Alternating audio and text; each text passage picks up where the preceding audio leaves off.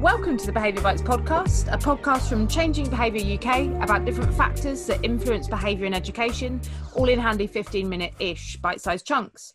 Each week a different guest chats about a different aspect of behaviour and leaves you with 3 handy tips. And here we are, it's series 2, episode 1 time, and for our first episode of this series, it is Debs and I who'll be sharing some thoughts on the up-and-coming series, what we're reading at the moment, and what behaviours look like in our settings this half term. Hi Debs. Hello, hi Claire. It's really good to be back for our second series. Looking forward to it. Well, do you mind telling us a little bit about yourselves, because some people might not have been introduced to you yet? Okay, so I've been in education for a little while, I would say. I'm currently an assistant head working in the Southeast. And yes, I've been an assistant head for about 8 years now in various schools, worked in rural schools, and started my training in London.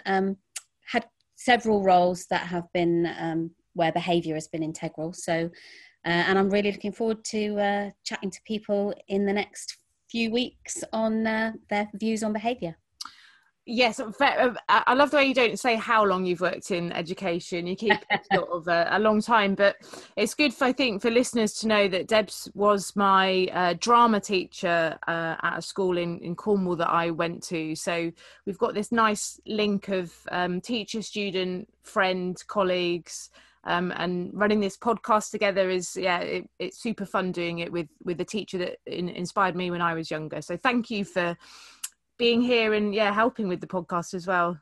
Yeah, it's great. It is really wonderful to kind of see how that teacher-student relationship has evolved over the years into working on this podcast. So it's really great working with you, Claire. And you know that I'm nearly 40 now, just... Yeah, thanks. That kind of makes people work out how long I've been in teaching. I have actually started teaching people's grandchildren now. Yeah. It's the high life, isn't it? Yeah, definitely. So what I'm reading at the moment, yes, actually, I mean, I've always got an education book on the go, but I wanted to talk about the book I've just read, which is a novel, which is called The Girl with the Louding Voice. And I really recommend it to listeners. And it's just a great read, and it's beautifully written, from an English teacher and drama teacher's perspective. It's great on all those fronts, but actually it does make me think about behaviour as well, because it's all about voice. And for me, one of the things that I'm very passionate about is giving people a voice. And that's kind of the focus. It's this young woman who, finds her voice through the journey of the novel. And I think it is a critical area for behaviour, allowing a voice for students who are struggling or who are kind of railing against a system or whatever. Just giving that moment for them to have their voice helps to alleviate the pressures. And I think, the guests we're going to be speaking to in this coming series, I think a lot of our topics will relate to that issue of voice, in terms of building positive relationships. So it's a great book, so definitely give it a read. Oh, I'll put that on my list. That sounds really fascinating, and it's interesting having a fiction book that we can relate to, I guess the real world as well. It reminds me, on some training that I run, I talk about a quote, and I slightly misquote it, from Martin Luther King, so it's slightly misquoted, but it's "Violence is the voice of the unheard."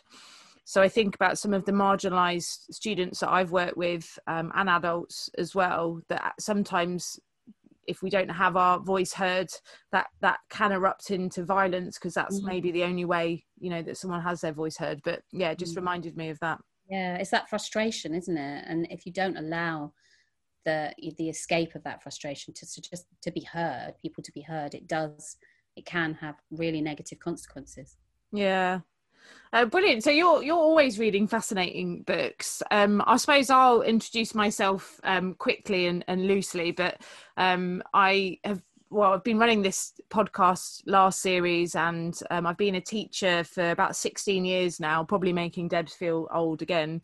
But I guess my background's quite varied. So I've worked in mainstream settings, I've worked in mental health settings, pupil referral units, and autistic settings as well. So I've got a real varied kind of background. Lots of those settings I've had to deal with lots of challenging behaviors and behaviors that challenge me. And so I kind of try and take that experience, mostly I try and share the mistakes that I've made with people, so they can learn from my mistakes and be the best that they can be. But I run training obviously a couple of days a week, but part of my passion at the moment is working with young people 3 days a week in settings, trying to help them reduce the risk of them getting excluded. So I've developed a kind of intervention that is one-to-one, and it's all about behavior for learning. So it isn't just, not that mentoring isn't useful, but it's acknowledging that behavior and learning are intrinsically linked, and actually helping that person to feel more confident in their learning will ultimately help their goals of succeeding in school. So yeah, that's kind of what I'm doing at the moment. So when I'm chatting on the podcast, I'm often talking about experiences I've had recently, a bit of challenging behavior here and there. And the book I'm reading, it's always really embarrassing because I'm terrible at reading books in my older age. I'm really article focused, and I'm really sort of like quick fixes, but I have tried to step away from reading all of the psychology books and workbooks, because sort of having a rest for myself is so important. I sponge up quite a lot of the feelings that some of my young people have, and the children that I work with. So actually having a rest from thinking about them and trying to problem solve is really important. So it's not very cheery what I'm reading, but it's called Five, and it's the untold story of the Jack the Ripper victims. We were saying off air, you were like, how are you going to link that to education? And I was like, I have a way that is the challenge. I've actually purposely tried to choose something that wasn't linked to education to give myself a bit of a mental health break from work. But actually, when I have been reading it, it's all about the stories of these women that were the victims of Jack the Ripper, but it's not really about their deaths, it's about their lives, and it's kind of a celebration, or actually it's a commiseration of the rough hands that many of these women were dealt. But in particular, because it focuses obviously on Victorian England and lots of living conditions in London, I do, when I'm reading it, cast a thought to some of the young people I work with in London, and actually how disgusting some of their living conditions are, and considering we're a century on, that actually how much further have we moved on in some of those ways. And literally some of the descriptions of the living conditions that some of the women and families were living in, it's actually really not that dissimilar to some of not all of the students, but a few of the students that I work with in really cramped housing, you know. And it talks quite a lot about, you know, the diseases are going around in Victorian England, and it kind of is weird a century on to read it and just think, oh my gosh, those marginalized families living in those living conditions now, that's the reason why, you know, COVID is so prevalent. So I knew I'd be able to find a link. It's not a cheery link because it's quite depressing. I really recommend the book though, it's amazing, and it's the first time in my adult life, please don't judge me for this, but I've read a book that really centres on the past, past the Edwardian period, because I've got I don't know why, a block of reading historical things, and I've loved it. So yeah, new path for me in my reading, maybe. Sounds good. It is good, but I guess it'd be good for us to have a chat about this series and what we've got planned. What do you reckon, Debs? What do you think of our plan and who we've got coming on? I'm really looking forward to speaking to all our guests. We've got a really good range of people in different roles in education settings, and I think that's going to be really interesting for the listeners. And also, you know, hopefully we'll get differing views and opinions from those people, and a few threads that we can pick up at the end of the series to kind of to consider and move us forward on our thinking about behaviour. Yeah, I think the range of guests is always really important for me on the podcast, although I've blatantly got some of my mates that I work with quite closely as well, and you know, and we've got John Perkins, who Deb's taught his brother as well, so there's always like a Cornish link, isn't there, on the podcast? But I hope, and you know, and Debs and I have planned it quite carefully, that we have got that range. So we, you know, from head teachers to support staff to, you know, an expert in the field, just a real range of different voices and what they think about behaviour and what's going on for them. And hopefully this comes across this series, that we've tried to plan it so it does come full circle, like Deb said, so we can do a bow at the end and kind of consolidate what everyone has said on their different topics. But we tried to choose topics that are super practical for classroom practice, because last series we focused more on bigger topics, didn't we, Debs? Kind of more around, you know, inclusion, anxiety, mental health, so quite really big topics. But this series we've really gone smaller, and we've sort of zoomed in and thinking about particular areas that are really useful for classroom practitioners. So yeah, we wanted to definitely to try and focus in a little bit more, and so to support practitioners in their classrooms, in their school settings, to give some really specific ideas and guidance for improving behaviour and working on behaviour. Yeah, and I can't wait to crack on and interview. And I always take away it's like CPD for me, doing these as well. I learn so much from different people, but I wanted us to spend the episode, I guess, for us as this introduction one, thinking about what behaviours look like in our settings this half term, because we did an episode last series thinking about what we thought the impact of COVID would be. I haven't listened to that one for a while, so I dread to think what we thought and what we predicted. But I wonder if you could reflect on that from your setting, Debs. Yeah, so I'm, if I didn't say earlier, in secondary setting, and it has been a really interesting and challenging half term, and reading the sort of comments from EduTwitter, you can see that everyone is having very similar experiences, that it's not straightforward. I think in terms of the students coming back into school, there was a sense of real enthusiasm for students coming back in, and I've actually sort of had staff say, you know, in the early weeks, actually behaviour was quite improved, because students were so, you know, keen. Most students were so keen to get back in. Obviously we had students who weren't keen and were worried, and there was quite a bit of anxiety, and we did have sort of, you know, students who had attendance issues. Those attendance issues tend to be sort of more pronounced because of concerns about COVID, but the majority of students were keen to come back in, and keen to kind of get into the routines and systems that they'd kind of not had for so long.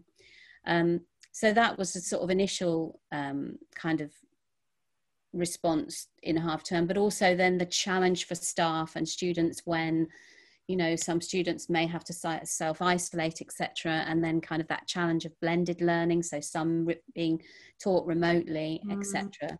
So one of the things that I've been working on this half term is I created a matrix of sort of expected behaviours for students for working online, working remotely, just as a reminder to students that behaviour expectations don't stop because you're working from home, you know, and kind of specific behaviours that you might not have to deal with when you're face-to-face in school crop up, you know, the way in which you use remote learning, the way in which you engage on chat, the way in which you engage full stop, you know, and, you know, do you just switch your computer on and then go off and make a cup of tea and come back? You know, how do you manage that behavior? So there's been quite a few challenges in terms of behavior and trying to preempt any negative behaviors through sort of positive reminders and explicitly teaching students how to behave online if they find themselves working remotely because of being isolated, etc.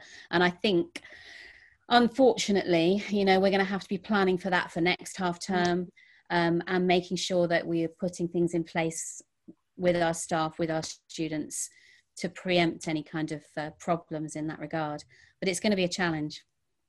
Because I know we've spoken before about it, that you did a period or a stint teaching online with a already set up institution, so their business, not their business, but their school is online anyway. How did you find that with behaviour with sort of more vulnerable kids? And it was we were very well set up, because it was a school that was very much used to teaching online, because that was their business. So it had quite a good, already good sort of structure for monitoring, managing behaviour, but you still had the same issues. One, in terms of, you know, if a student didn't want to engage, it's actually much harder when you're not face to face. So, you know, if you've got a student who logs in but doesn't really log in with their brain, and how do you get them to respond? Or you might get students who try to distract from the learning, and the same strategies apply. So it was challenging because it was the first time for me that I was teaching remotely, but the same kind of sort of strategies of constant encouragement, reinforcement, communication with parents, small steps with those individual students. The students I was working with, a lot of them, had sort of high levels of social and emotional issues, and some distress and anxiety. So it was the same sort of strategies, but it's just about, there are already barriers when you're working with students in that way face to face, but then you have this additional barrier of working online.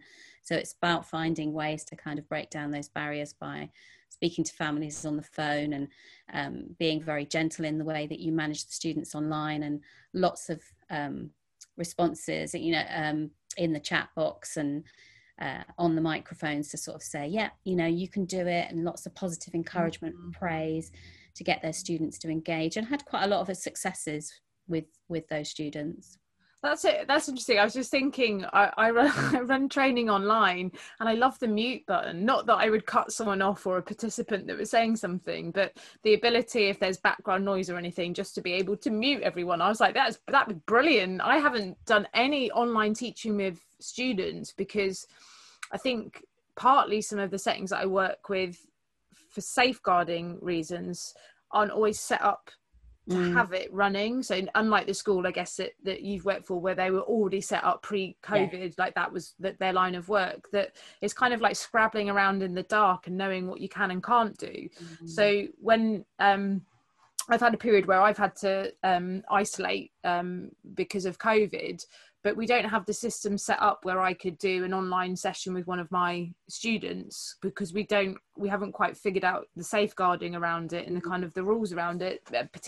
I work freelance as well, which I suppose doesn't help, but it's so difficult, isn't it, to navigate all of the safeguarding elements, the engagement, the behaviour. It's really, absolutely. It's really important to have those protocols and those processes and systems in place, and that staff are really secure and knowledgeable about what is safe and what isn't. I think that's really important, to make sure your staff are well trained and are clear about the rules, etc. I think one of the functions I had working for the school I was working with was that you could actually move the chat completely off grid. So it became distracting, which was great, because you literally, with a click of a button, you can move the whole chat out, have a conversation with the students, and they love having the chat, because they can, in the system I was using, they could also communicate with each other, so it was kind of a very quick, right, I can bring the chat back, but we need to talk about the work and the learning, and that actually was usually sufficient. But mute button can be handy. Or the swipe away. I love that now as well. Yes, we'll take that away. But actually, all you're describing is putting a boundary in place, aren't you? And I guess all of the things we're going to talk about on the podcast with our guests this series, it's about adapting and applying it to online. I suppose then I was thinking in our plan, we haven't planned to have a whole episode about online teaching and behaviour, but that should be really useful. So maybe we'll do a little bonus one and pick your brains and go into that in more depth. I think the other thing is about just making sure that any kind of, and I think this has come up from our previous podcasts, and I'm sure will come up in our discussions with our guests, but this kind of making sure we're teaching behaviour explicitly. It's about that, not assuming that students will know how to behave working remotely or working in the classroom, and just that kind of underlining that message is really important, I think. Yeah, I know, but that's the same for staff though as well, isn't it? That I've heard some horrendous stories about people logging on to Zoom meetings in their dressing gown in bed, and sort of not sticking to usual working practices because it's all different. So it's everyone, isn't it, navigating the behaviours needed for online teaching. And we're all learning, aren't we? We're all learning because it's a whole new world out there for all of us. It's pretty frightening. I suppose just thinking about my settings that I work in, and how it's been thinking about behavior, and it's really similar to what you said, Debs, about having that, it's almost like that honeymoon period of the kids. I think we're so excited to be back, and actually, even though sometimes they might say they hate us, particularly in the pupil referral unit that I work in, they love coming in. They come in, their attendance is wonderful in that setting, and when the doors opened, they came flooding back in somewhat early for breakfast and things. But I think that honeymoon period only has a period of time where actually we're starting to see it rub away a little bit, and we're starting to see, I don't want to call them old behaviours, but we're starting to see, I guess, uncertain behaviours and anxiety-based behaviours, because lots of our young people in both the settings that I work in, and children, they just don't know what is certain in their lives at the moment. So in both schools that I work in, we've had actually only in one of them we've had a short closure, and we've had different staff obviously being off, so everything's always up and down. And in particular, I work with some children with autism, and that uncertainty is really taking its toll on those children. So at the start they kind of held it together, but now with so many staff absences, so many changes, some closures, last minute changes, all of that's creating this whirlwind of uncertainty, particularly for those children. And so I really worry how this is all going to affect them long term. And part of what I'm passionate about doing really is trying to reduce exclusions, and I'm really worried about next half term.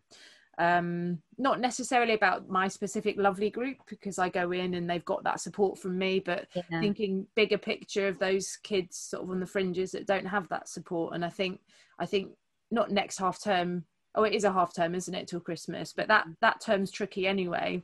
And I think it's that stop-starty nature that we may be faced with again, or, for schools who've not experienced it yet, is going to be one of the biggest challenges. That continuity and that routine and that safety that schools provide, we need to find a way of making sure that we can create a consistency that might be interrupted, but the through line is consistency and support. And that's going to be the challenge that we're all going to face, I suspect. It is. I know I try and create as much consistency with the students that I see as possible. So if they are isolating or off, at the time where I'd normally have them, I'll phone home and try and speak to them if possible. I often can't get through because it's often a parent or carer that's at work that I end up speaking to that isn't even with the student, because most of them are secondary aged at the moment.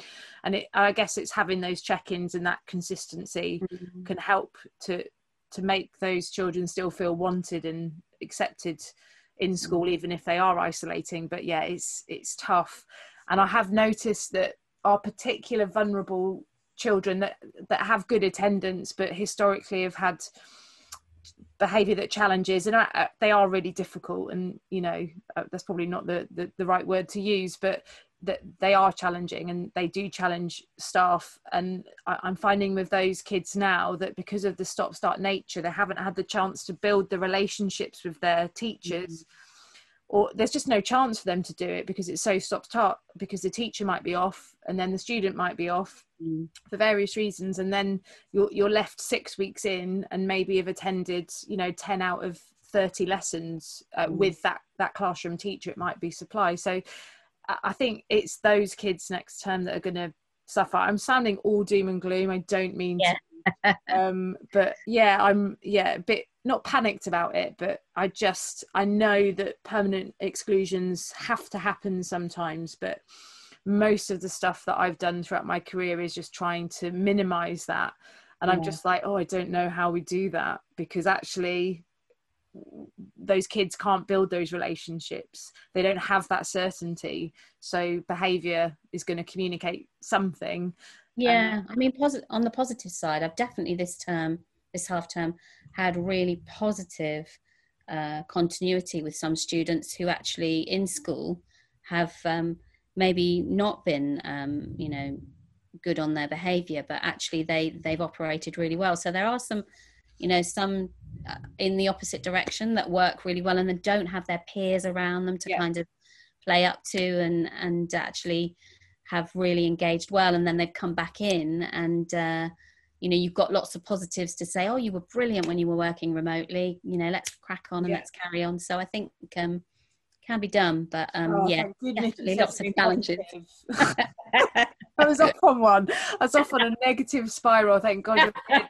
I think we've all been there. And actually you reminded me that I have had a couple of students that have made a massive turnaround in their behaviour, because lockdown was really positive for them in the sense that they were able to build relationships at home, less demands. So we've seen some really lovely things. So I got out of my negative spiral and my constantly worrying about things. I suppose I forgot to check the time, Deb, so we're probably way over 15 minutes because we're nattering on, and we ended up going off. It's always over 15 minutes, but it's really interesting about the online behaviour stuff, that maybe we can think about putting in a little bonus episode about that, because I think it'd be really useful, hopefully, if for our listeners. Fab. Well, we're not going to do top tips, because actually the whole series has loads of top tips and we'd just be repeating other people's top tips. But thank you so much, Debs, for having a chat about this, and I'm really looking forward to this series. It's going to be a good one. Yeah, I'm really looking forward to it too. So do have a listen to them, and if anyone's out there who listens and would like to contribute, just get in touch with Claire. I'm sure she'd be interested to hear from you. I love the way you get in contact with Claire and not you, so I can do that. You can get in contact with me as well. Right. Oh, brilliant, Debs. Well, enjoy the rest of your day and catch up soon. Yeah, catch up soon. Bye. Bye. That was the Behaviour Bites podcast, brought to you by Changing Behaviour UK. You can follow us on Twitter @bites_podcast. To keep up with training and events, Changing Behaviour Running, you can subscribe to our email list on the Changing Behaviour website. And don't forget to like and subscribe to the podcast on Spotify, iTunes, or wherever you listen. And thank you for listening to us.